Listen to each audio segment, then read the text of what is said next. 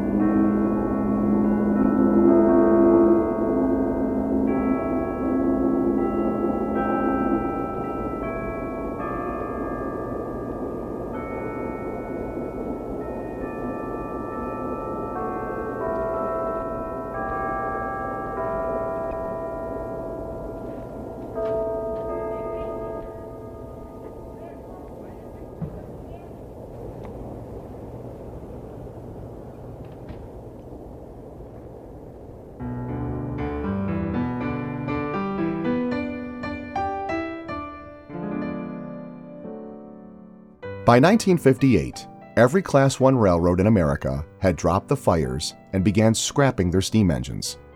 Except one, the Norfolk and Western. The N&W stubbornly clung to its roster of steam engines as they were still very efficient in moving in and around the mountainous terrain of Virginia and West Virginia. But the writing was on the wall. It was the same old story: costly to maintain, excessive manpower needed to keep in operation, and a parent company seeing the recession of rail transportation in favor of cars, trucks, and airplanes. Dozens of small towns that had a population of 1,500 people or less were seeing trains stop for perhaps a single passenger, or none at all. Many of these towns became flag stops. Some stopped showing up on the N&W timetables completely. So was it necessary to continue servicing these locations for very little or nothing in return? The N&W had some very profitable periods in their history, mainly by hauling bituminous coal, or black coal, out of the mines of both Virginias. They also offered a very successful passenger service with trains such as the Pocahontas, the Tennessean, the Powhatan Arrow, and more. The N&W had an incredible array of trackage that covered most of the southern states and the Midwest.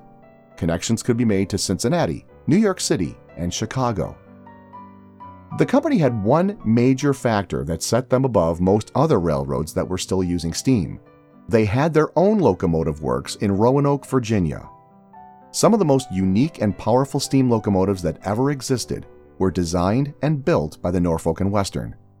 They were also some of the most beautifully designed. By the mid-1950s, word was getting around that the N&W was beginning to remove many of its branch lines that saw little or no use. Tracks were being pulled up, and many small towns found themselves cut off if they depended on the railroad for a continuous and reliable connection to the outside world. These were the days before major highways would crisscross the country. It was becoming all too apparent that the N&W was making plans to begin eliminating their steam engines, which was following the trend taking hold of all major railroads throughout the United States after World War II. But before that projected elimination began, one man made it his mission to capture and preserve as much of the remaining steam engines the Norfolk and Western still had running on their trackage. He did it using film and magnetic tape. This man was O. Winston Link. Link was a commercial photographer from Brooklyn, New York. He got his start in the late 1930s working for a company called Carl Boyd & Associates. They were a public relations firm and one of the largest in the world at that time. Link had a talent for taking pictures of very mundane subject matter and making it look exciting. He had a knack for stylizing posed subjects in a photograph and make them look like they were candid. And that's a skill not easy to accomplish for any photographer. In the early 1940s, Link was unable to join the war effort due to an earlier illness which caused him a hearing loss problem. He therefore went to work for the Airborne Instruments Laboratory at Columbia University. Since he was a very talented photographer, and he had a degree in civil engineering, Link's job was to take pictures showing the laboratory's development of a device that would enable low-flying aircraft to detect submerged submarines. When the war ended, so did Link's tenure at Airborne Industries. The company wanted Link to stay with them, but he turned them down and opened his own studio in 1946. But he wasn't going to be taking pictures of babies and weddings. O. Winston Link was a commercial photographer who specialized in taking pictures of large machines and civil engineering projects. His client list included Goodrich, Alcoa, Texaco, and Ethel. Link always had a love and appreciation for railroads and anything train-related, and there was perhaps no better place to put this admiration to use than in New York City. He had plenty of material to capture on film with the New York Central and Pennsylvania railroads both having a major presence in New York. But it was while he was on assignment in Staunton, Virginia in 1955 that he began to take notice of the Norfolk and Western. He made his first photograph of an N&W train on January 21, 1955. Whether or not he had no choice due to time-related demands on his work schedule, Link shot that first picture at night. After Link developed and made a print of the negative, he stared at it intently, thinking that perhaps he may be onto something. On May 29, 1955, the N&W finally made the announcement that it would begin converting its locomotive power from steam to diesel. It was only a matter of time before the railroad eliminated their steam engines completely. Link sent a letter to the president of the N&W, Robert Hall Smith, outlining the project he wanted to undertake on his own time and wallet, to photograph and record the last days of steam on the N&W, a project that would take him all over the N&W tracks in Virginia and West Virginia. He made sure to point out that the project was going to be funded entirely by him. The only thing he asked for was permission to be on the railroad's property and to be left alone to do what needed to be done. From Smith on down the official line, Link's request was unanimously granted and encouraged. He was given carte blanche access to the railroad, its tracks, stations, engine facilities, and its people for as long as he needed. Link figured it would take 5 years to complete the project. It took 6. And according to him, the project ended because there were no more steam engines to photograph or record. O. Winston Link's photographs of the Norfolk and Western Railroad are considered masterpieces, not only for their subject matter, but for the way they captured rural America in a transitional period of time. Many of the locations he photographed no longer exist, and many of the small towns he worked in saw their population dwindle down to almost nothing.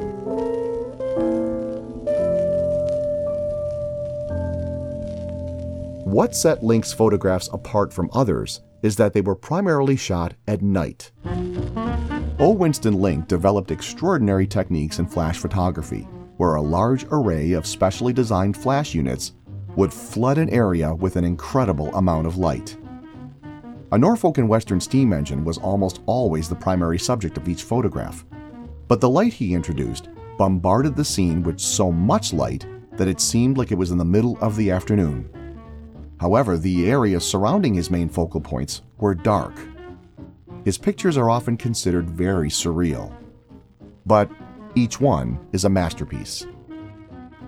Link was able to pose people and other objects in the photo as the train went by so that each looked as if they were frozen in a moment in time, caught in the act of interacting with the train. Again, posed photographs to look like they're candid. Link visited the Virginia area some 20 times and shot over 2,400 negatives by the time he completed the project. And he wasn't finished yet. In 1957, O. Winston Link began another chapter in his desire to capture the last days of Norfolk and Western steam, making sound recordings. He issued a total of 6 albums from 1957 to 1977 entitled Sounds of Steam Railroading. He is perhaps best known for these recordings among rail fans, since his photographs remained out of circulation for decades after they were taken. When you view an O. Winston Link photograph, you'll wonder how it was possible that they really weren't seen by anyone until the late 1980s. Actually, that's not entirely true. You could see some of Link's photos if you purchased any of the Sounds of Railroading records he produced of the N&W. The front and back cover of each album features several of Link's photos. With the exception of the front cover, the pictures on the back are about the size of commemorative postage stamps. The recording we featured at the beginning of this episode was one that Link made on December 24th of 1957 in the town of Rural Retreat, Virginia. Link captured N&W train number 42, the Pelican, as it pulled into Rural Retreat, took on some passengers bound for Roanoke, and then pulled away. What sets this recording apart from others is that when Link arrived in town to make a recording at the Rural Retreat station, he immediately heard the carillon bells from nearby Grace Lutheran Church playing a Christmas carol. While Link's assistant started setting up the equipment, Link went to the church and sought out Kathy Dodson, the woman who was playing the carillon. Link introduced himself and his desire to record a Norfolk and Western train when it pulled into Rural Retreat. He asked Ms. Dodson to please keep playing and not stop under any circumstances until he returned. Normally, the carillon would sound at a predetermined time and only play for a few minutes. Since it was Christmas Eve, Ms. Dodson began playing carols on the carillon as Link requested. The town of Rural Retreat heard an impromptu Christmas concert.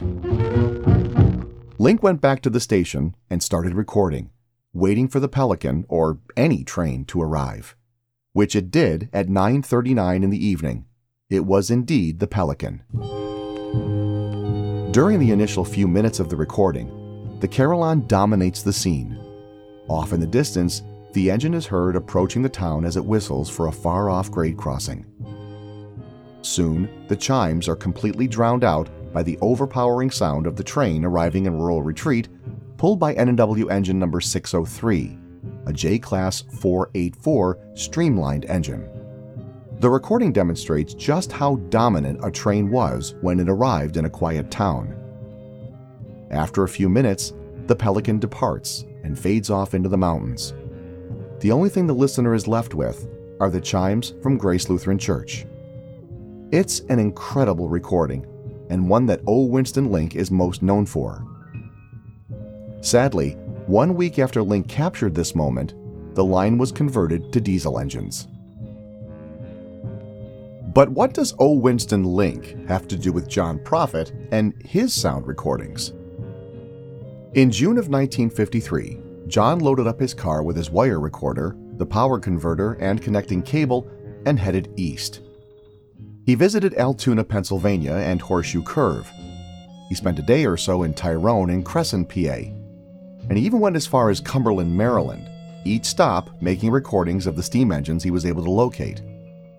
Steam power in the western New York area was quickly being eliminated, but the N&W was still maintaining its fleet of steam engines and would continue to do so for several more years. Perhaps John had a gut feeling that told him that if he wanted to photograph or record active steam power, he'd have to leave the Buffalo area. Eventually, John wound up on the outskirts of Roanoke, Virginia. There was no rhyme or reason to his trip. It's obvious why he went to Pennsylvania, but turning south and heading into Virginia is a mystery, if for no other reason than to try and record what he could of the Norfolk and Western. These were the days before an elaborate interstate highway system would be in existence, so John would not have been on any dedicated time schedule. It's my opinion that he simply got in his car and headed southeast, always trying to keep whatever road he was on within sight of railroad tracks, which back in 1953 was fairly easy to do. Again, this was before an interstate highway system. John almost certainly had various timetables with him, so he might have been looking at a timetable to see when a train would be arriving in a town that he was relatively close to. This is just speculation, of course, but since John had no family or friends to visit in Virginia, we can only take a guess as to why he picked the towns he stopped in to record. Before we listen to the recordings John made on this trip, I want to first point out that he was more than a little critical of his N&W recordings. In his opinion, he thought they were horrible. He told me he did everything he could to stop the sound from the locomotives and their whistles from overdriving the input to the wire recorder and causing distortion. He thought that perhaps something was wrong with his microphone. Well, perhaps the results of these June 1953 recordings were the catalyst for pushing John to abandon wire as a recording medium and start looking for a magnetic tape deck as soon as one became available in the consumer market. Regardless of the technology you use, there's nothing worse than going to great lengths to make the best possible recordings, especially after making a long drive from home to capture them, and you find that after weeks of work, you have nothing useful to show for it. It's kind of like taking pictures and using up an entire roll of film, and then you find that your finger is in every shot. My point to telling you this, to me, the N&W recordings do sound a bit harsh. John had to use his power converter to make these recordings, and that introduced a slight 60-cycle hum. To add to the mess, the buzzing sound from the power converter was captured by his mic. I've done everything possible to eliminate these noises, but overdoing the filtering and enhancement seriously degrades the quality of the trains we're trying to listen to. But make no mistake, you can certainly hear and appreciate what John captured, even with the limitations of the technology he was using. They're great, but they're not in the same league as O. Winston Link's NNW recordings. In John's defense, Link was using magnetic tape for his recordings. John was using wire. Link probably had the best possible microphone he could use at that time. John had the crystal microphone that came with the wire recorder.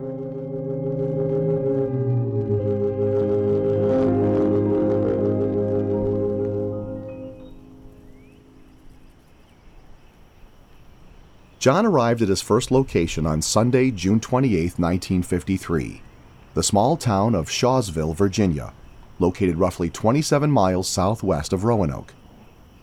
The first train he caught was a freight train, number 85, heading west out of Roanoke and pulled by engine 2129, a monstrous 2882 Y6 class engine.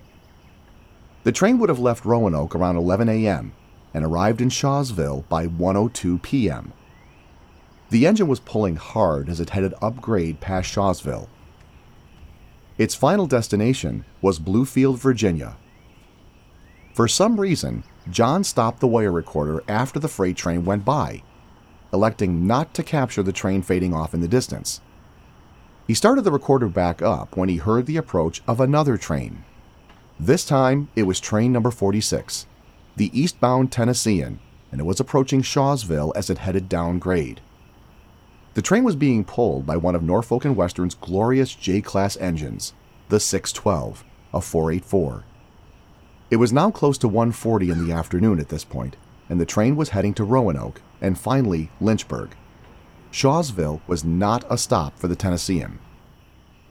In a bit of irony on John's part, because he said time and time again that he didn't like any extraneous noise getting into his recordings, he left the wire recorder on after number 46 went past because there was a meadowlark in some scrub brush near the tracks, and John liked the sound of the bird. He intended on recording several minutes of the meadowlark's song, but another train made its approach. This time, it was train number 25, the Powhatan Arrow, heading west.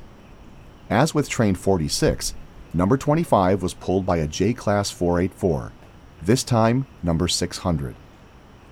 The Powhatan Arrow was NNW's crack train running between Norfolk, Virginia and Cincinnati, Ohio. Like train 46, number 25 did not stop in Shawsville.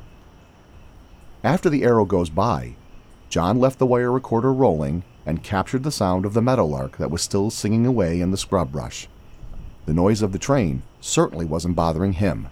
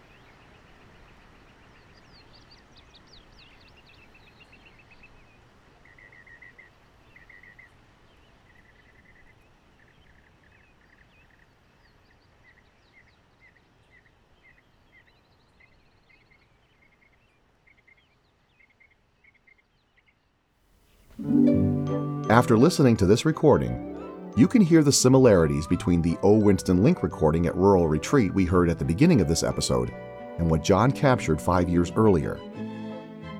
Both recordings were made in small and relatively quiet towns. In each one, the atmosphere is shattered by the sudden, overpowering presence of the steam locomotive and the train it's pulling. After what some may call an undesirable intrusion on the peace and quiet exits the scene, the beauty of the natural tranquility returns. Whether it's the ambient sound of the carillon of a church or the quietude of birds and a light breeze, the shock of the train fades away, and your mind goes from a state of tension to that of euphoric relaxation. The calm returns. You can breathe a sigh of relief. Pretty deep, huh?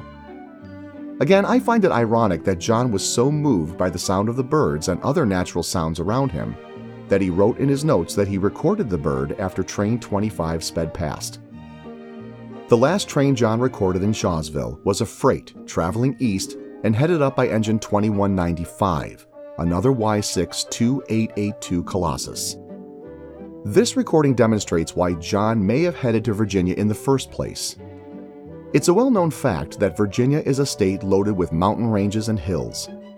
This terrain does wonderful things to the acoustics of something as loud as a train being pulled by a steam engine, especially one with as shrill a whistle that was on the Y6.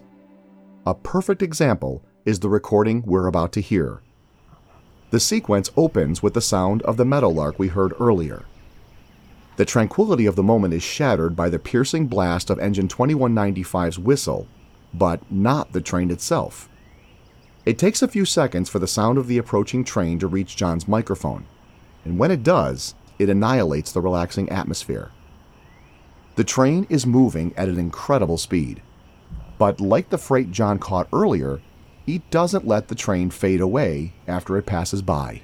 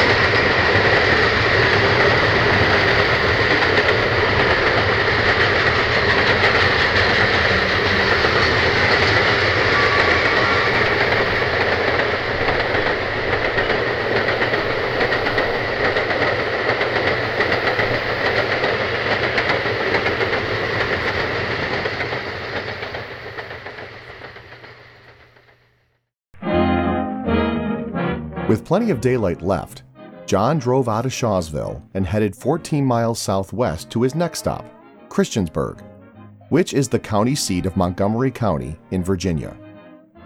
Once he arrived in Christiansburg, John wasted no time in setting up his equipment near the passenger station the Norfolk and Western built in 1906 and operated under their own name until 1971, after which it was taken over and operated by Amtrak. John was in luck. By the time he got his wire recorder ready to go, N&W train number 24, a daily that ran between Norfolk, Virginia and Cincinnati, Ohio, was just getting ready to pull out of Christiansburg. It was now close to 2:30 in the afternoon, and the J-Class engine, this time number 602, was waiting patiently for the passengers to get on board and settle in. Once the high ball is given, Engine 602 builds up steam and slowly starts to pull out of the station, heading northeast toward Roanoke. You'll hear the train fade away as the quiet atmosphere of Christiansburg returns. A dog can be heard barking after the train has passed. John wrote in his notes that Train 24 and the one he recorded immediately after, Train 23, were both known as all stops local trains. This meant that the train would stop at every single small town along the way from Norfolk to Cincinnati. It would also stop at larger cities like Roanoke, Lynchburg, and Richmond. You didn't want to be in a hurry if you rode either of these trains, as the trip could take over 20 hours one way. Think of 24 and 23 as daily commuter trains, just not for those on a tight schedule. After John recorded Train 24, he stuck around Christiansburg until Train 23 pulled into the station, heading southwest. It was now going on 3:45 in the afternoon. Number 23 was being pulled by engine 136, a 482 Mountain class engine that was very similar in appearance to the N&W's J-class engines. The N&W streamlined engines 116 to 137 of their Mountain fleet, and even though they were very similar to the Class J engine, which ran with the numbers 600 to 614, Mountains like engine 136 were built by the Baldwin Locomotive Works and not the N&W's Roanoke shops. Now pay close attention to the very end of this recording. You'll hear a man yell, "Hey! Yo!" And then John stops the wire recorder. This is the first of two instances where someone may have been trying to see what John was doing. Think about it. Here's a tall, thin man bent over some odd-looking apparatus while his hand is holding something that isn't immediately identifiable. And to make matters worse for John, he's parked near a railroad track and this odd-looking device with a New York license plate.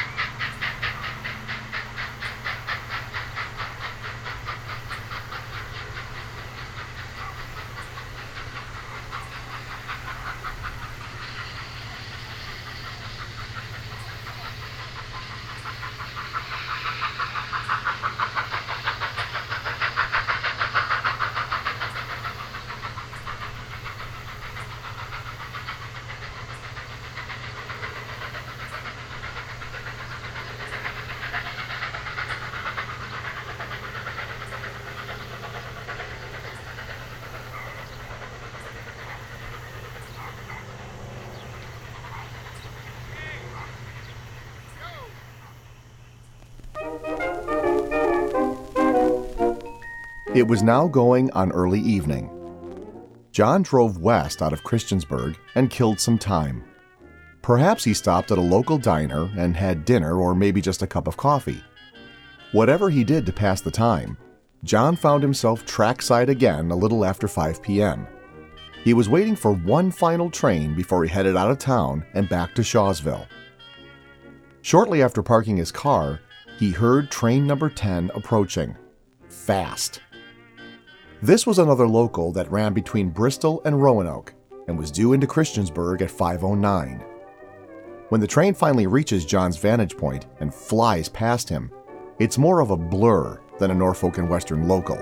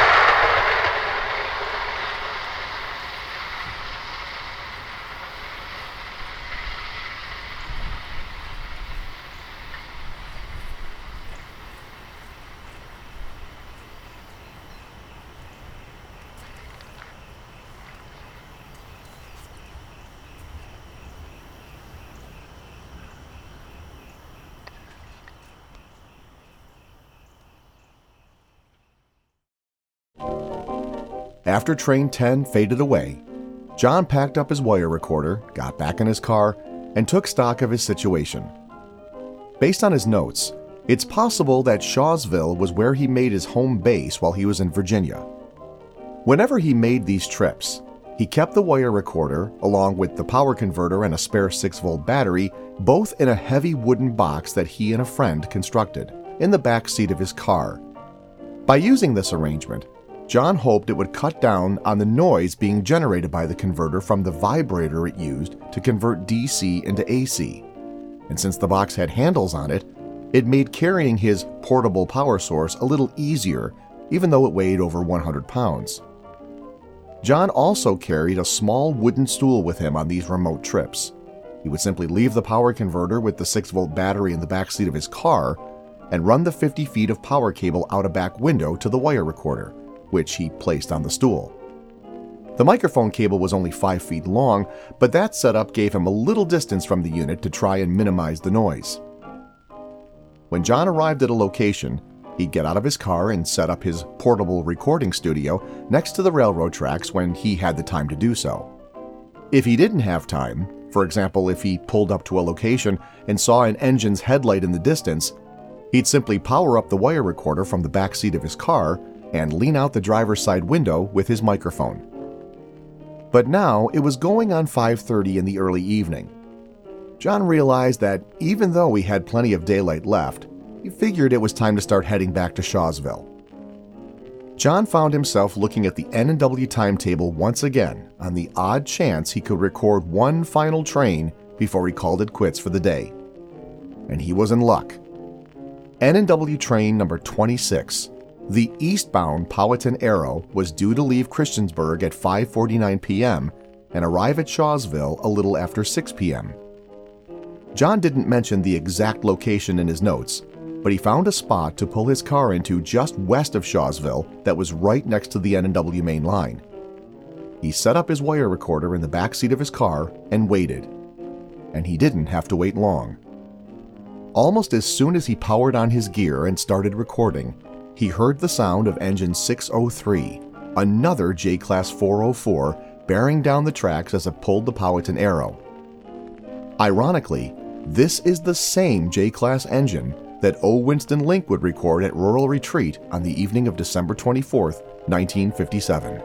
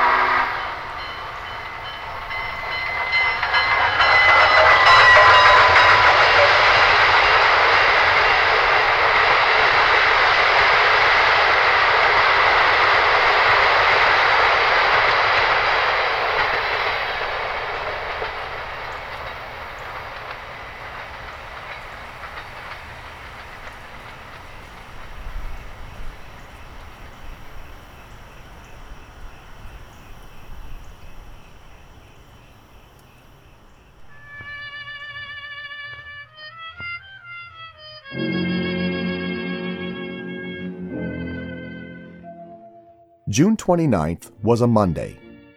John found another roadside diner and ate breakfast. After finishing a cup of coffee, he got back into his car and this time headed northeast to the town of Salem, Virginia, which is the county seat of Roanoke County. Back in 1953, Salem was a fairly large town with a population close to 7,000 people. As usual, John was looking for a good place to park his car at a spot very close to the N&W main line. He found the most obvious place, which turned out to be the best place, Mill Lane Crossing, which gave him perfect access to the N&W east-west main line. No sooner had John parked the car when he heard the wailing of a Y6 engine approaching fast. Train 85, a time freight, had just come from Roanoke, and it was being pulled by engine 2171, another 2882 Y6. By the time the train reached Mill Lane Crossing, it was going on 12:30 in the afternoon. Now once again, listen closely for something very interesting but brief at the tail end of this recording. In fact, I had considered not using the recording in this episode of Living with Steam because of the way it ends abruptly. However, I think what you'll hear demonstrates how John absolutely hated when anything got in the way of his ability to make a flawless recording. Or if something startled him to make him stop recording in a hurry. While the sound of engine 2171 is a little distorted, John captured the entire approach of the engine and caught its whistle from Mill Lane. But as the train is passing and John continues to record, someone comes up to John and says, "Hello?" But within a fraction of a second, John stopped the wire recorder and the sound of train 85 abruptly comes to an end. You really can't blame whoever it was that came up to John. Not too many people had seen a wire recorder before. And as I said earlier, not too many people had seen a tall, thin man standing next to the railroad tracks while concentrating intently on some strange-looking box with two dials spinning around on top of whatever it was. Nope, never saw that before, especially with the guy having New York license plates on his car. The more I listened to this recording, I had a humorous thought. Perhaps it was a police officer who came up to John. If this was indeed the case, it might explain why John shut down the recording so abruptly. If it was a cop, I can't imagine how John would have described what he was doing. Regardless of who it was or the cause for the abrupt stop of the recording, John remained at Mill Lane Crossing and caught a local freight pulled by M-Class 480 engine 433. The locals called this train the Salem Shifter, as it was a switching train that served the industries of Salem. Engine 433 was almost always used on the shifter, and the men who worked on this freight loved their job. They usually got called for Roanoke at 6:30 a.m., and brought the train into Salem by 7, where it would perform switching duties of positioning and spotting freight cars in yards both east and west of Salem. The beauty of this job was that it allowed the crew to be home every night once the switching maneuvers were completed for the day. John recorded Engine 433 as it pulled the Salem shifter just west of Salem. In addition to pulling the Salem shifter, Engine 433 made runs on the N&W's Abington branch, most notably the mixed train known as the Virginia Creeper.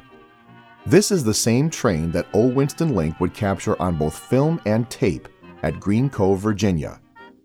It's entirely possible that Link recorded 433 during his many stops at Green Cove, as the town, the passenger depot, and the Abington branch as a whole were perhaps his favorites on the entire N&W line.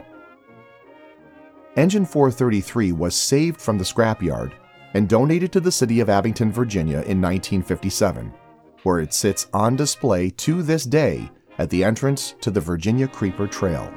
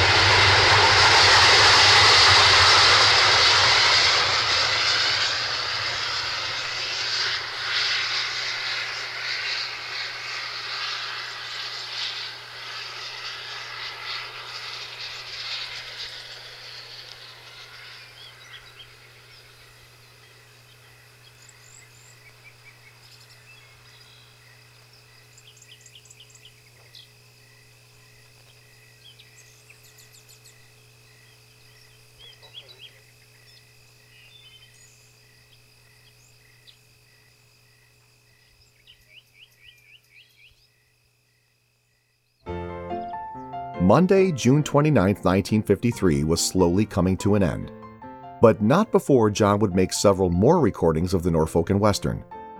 His next stop would be Bonsack, Virginia, roughly 7 miles northeast of Roanoke.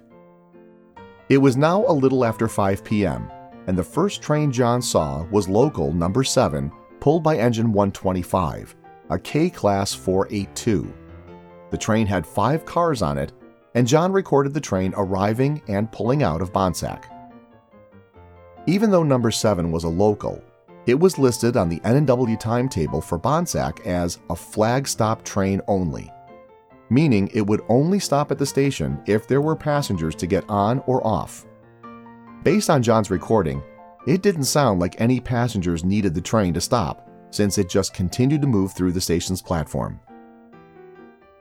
John recorded the entire run of Train 7, and he kept the wire recorder running because right after Train 7 fades away, John captured the Extra East, a huge freight being pulled by Y6 engine 2166, with engine 2126 acting as a pusher at the rear of the train.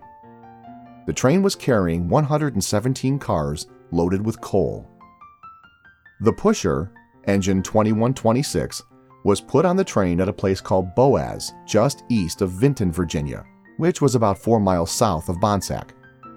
The purpose of having the pusher was to help the train over the grade at Blue Ridge, which was about 5 miles northeast of Bonsack. Once the train was over the grade just beyond Blue Ridge Station, the pusher would be cut off on the fly, then wait for instructions from the dispatcher about returning to the pusher siding at Boaz to wait for another eastbound coal train that needed assistance in topping the grade. The next recording John made was of the pusher, engine 2126, backing down the tracks and whistling for a grade crossing as it heads west past Bonsack towards Boaz.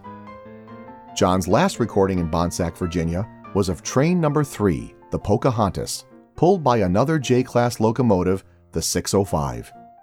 The train doesn't stop at Bonsack. Rather, it just runs past on its way to Roanoke and other points west. It was now a little after 7 p.m., and John would call it a night after this train went past.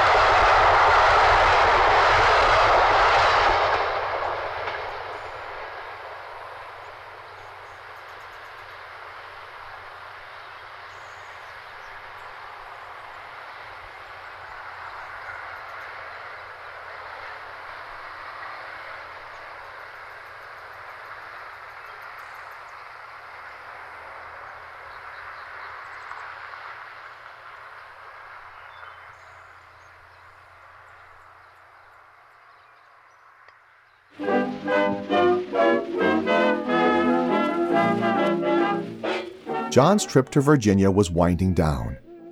But on Tuesday, the 30th of June, he was up bright and early and in Buena Vista, Virginia. The very last train John Prophet recorded in Virginia was Norfolk and Western No. 1, pulled by engine 131, another K-Class 482. An interesting note about this recording, John wrote down that engine 131 had a good whistle by request. I can only imagine John walking up to engine 131 and calling out for the crew. When either the engineer or the fireman leaned out one of the engine's cab windows, John introduced himself and what he was doing there. And since neither of the men might have known what a wire recorder was, they probably looked at each other in bemusement. Regardless, the engineer fulfilled John's request, blowing engine 131's whistle to what may have been a little excessive.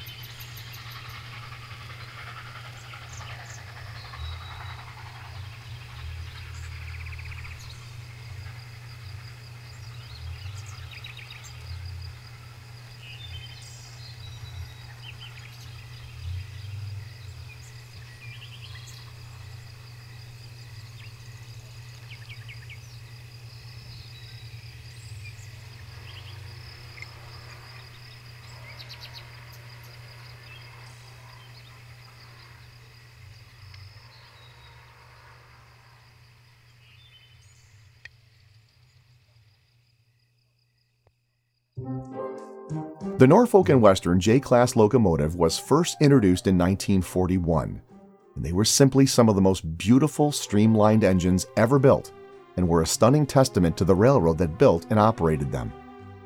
There were 14 Js built in total, right up to 1950. They were used on the N&W's main line between Norfolk, Virginia, and Cincinnati, Ohio, along with dozens of small towns in between. Along with the Class A and Class Y, the Js embodied what the N&W called their Big Three, and they were the pinnacle of steam engine technology at the time. As we heard in John Prophet's recordings, the Js were used to pull some of the N&W's most popular passenger trains, the Tennessean, the Powhatan, the Pelican, the Pocahontas, and the Cavalier. In the late 1950s, the Norfolk and Western finally realized that maintaining their steam engine fleet was becoming very costly when it came to their passenger service.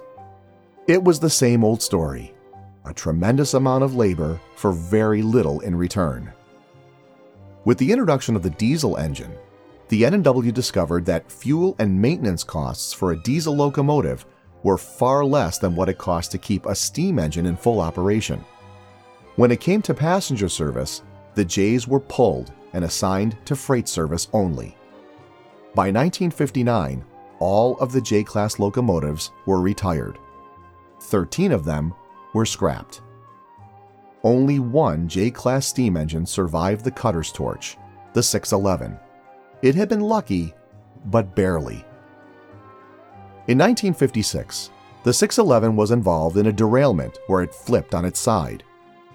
As devastating as that seems, 611 was repaired and put back into service, if only for a few years. When it came time for the N&W to retire and scrap all of their J-class fleet, the option of saving 611 and putting it into a museum almost fell on deaf ears, if not for the efforts of O. Winston Link, who offered to buy 611 for himself rather than see it scrapped. Apparently, the 13 other Js were in far worse condition than 611, having spent many years as freight engines. With 611 being repaired and overhauled to return to service in 1956, it was a much better candidate for saving. 611 was donated to the Roanoke Transportation Museum in 1962, but it sat completely dormant for over 20 years. That's not a good thing to do to a steam engine. It was restored, however, and put into excursion service beginning in 1982. Honestly, the N&W couldn't have had a better ambassador for their company than 611. On July 18, 1992, the 611 visited Buffalo, New York to pull a very special excursion train that would run from Buffalo to Girard, Pennsylvania. Although special activities were planned for the passengers who got off the train in Girard, an optional 15-mile side trip to Conneaut Junction was available if anyone wanted to stay on the train while it was being turned around for the return trip. The train would take on passengers at the Amtrak station on Exchange Street in Buffalo, and then ride the Norfolk Southern Buffalo to Chicago line down to Erie, Pennsylvania. From there, it was switched onto Bessemer and Lake Erie tracks for the remainder of the ride to Girard. Rather than ride the train, I elected to chase it as far as Erie and then catch it again as it was making its way back to Buffalo.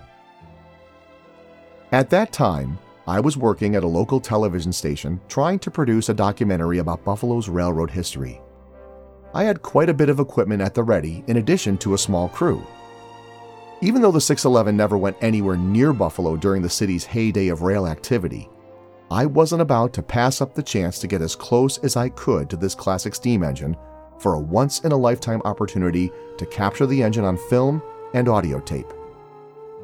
With my credentials of being affiliated with a local television station, I was able to secure permission to be on the Norfolk Southern property when the 611 pulled into Buffalo on July 17, 1992. I was able to get an interview with the 611's crew and also take a ride in her cab while she performed maneuvers to get her on the correct track to start the excursion the following morning. Yes, I felt like O. Winston Link.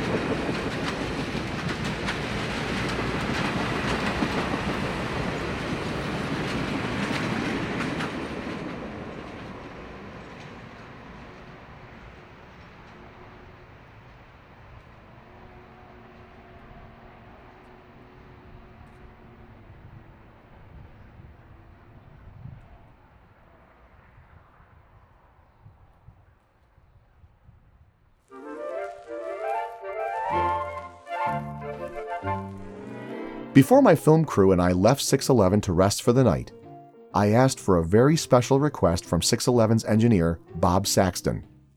I said, "I know you're really not supposed to do this, but is there any way you can really put on a show tomorrow morning when the 611 pulls the train out to start the excursion? It would make for great video and even better audio." The Norfolk Southern property is near an area in Buffalo known to railroad employees and rail fans alike as CP Draw, the CP meaning checkpoint. It's at this location that several railroads converged on one another, some crossing each other's tracks, others crossing over two lift bridges that carried various railroads over the Buffalo River. This area was once a very busy place, since many of Buffalo's railroads were serving the grain elevators that were prevalent along the river.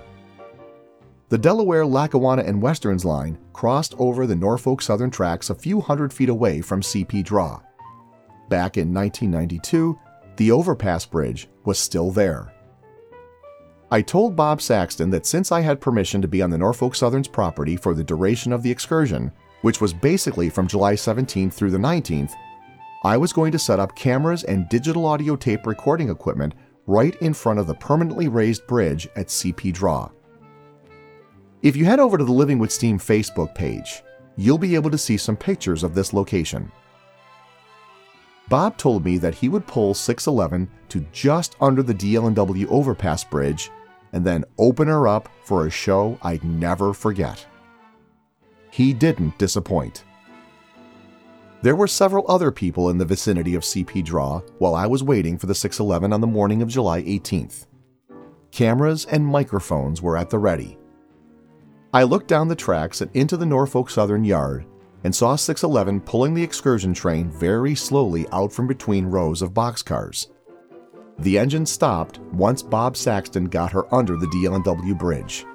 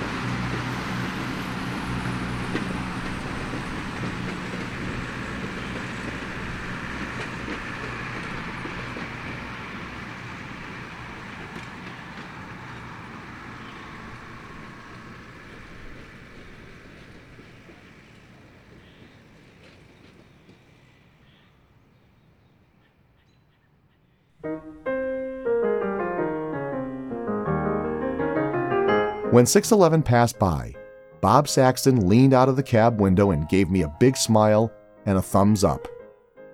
I gave him a salute and a slight bow. I finally understood why John was so enamored with these incredible machines.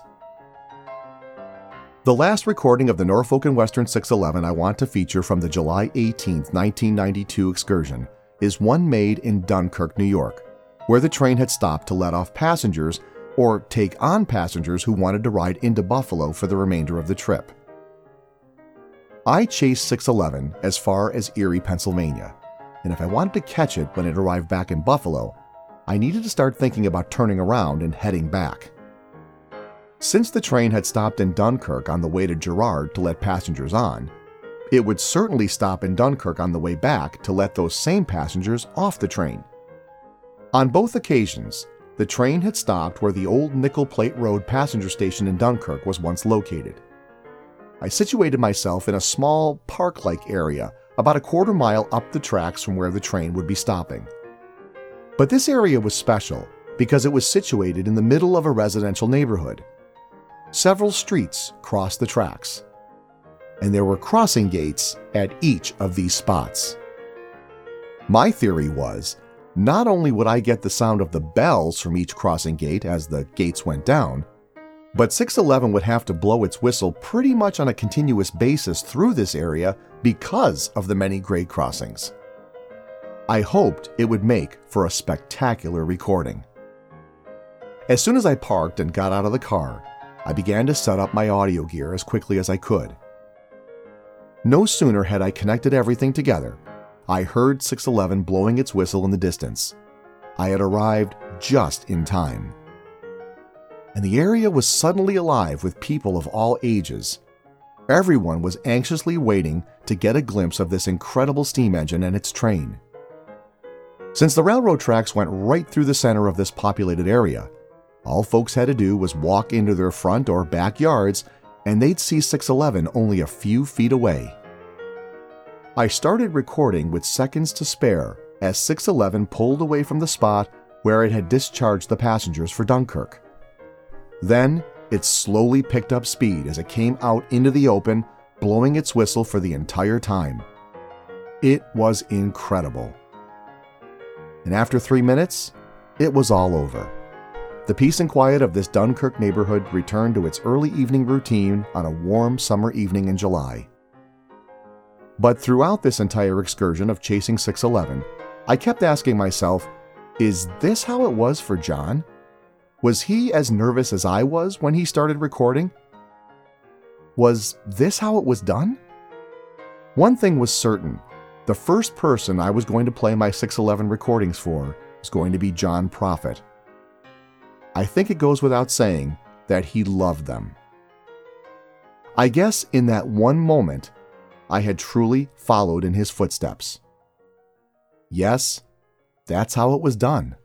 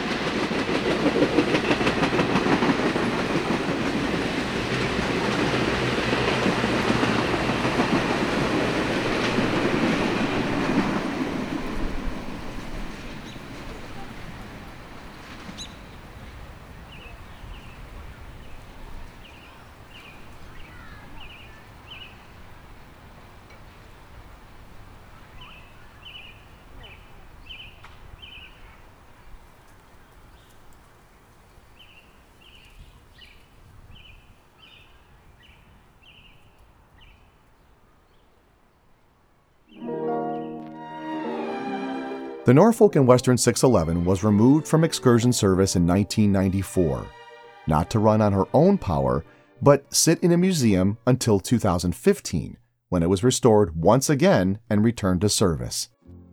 But up until 2015, her future as an operating steam engine and ambassador to her parent company was in limbo. It costs a lot of money to restore a steam engine and bring it up to modern operating and safety codes. But restored she's been. YouTube is filled with dozens of videos about 611's return to glory. After John passed away in 2002, I really treasured the recordings I made of 611 more than I ever had earlier. I was devastated by his death. I had lost a great friend and mentor when it came to learning about railroad history. I always felt that my recordings of 611 were made in John's spirit, even though I had what may have been the latest and greatest technology available at that time. I always imagined John at the same time he was making his recordings. How crude they initially seemed to me. Yet he achieved incredible results with what he had. A wire recorder was cutting-edge technology from the late 40s through the early 50s.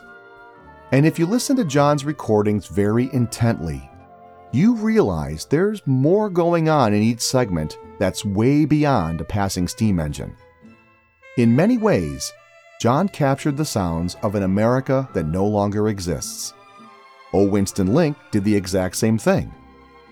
Very little, if anything, of what John recorded exists today.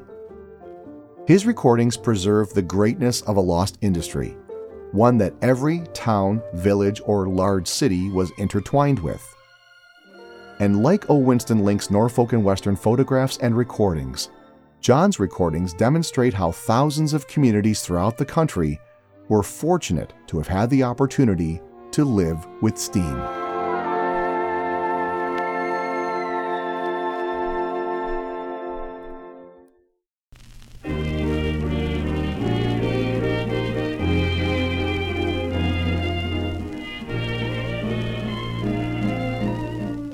You've been listening to Living with Steam, featuring the sounds of trains and railroad operations in the Buffalo and Western New York area.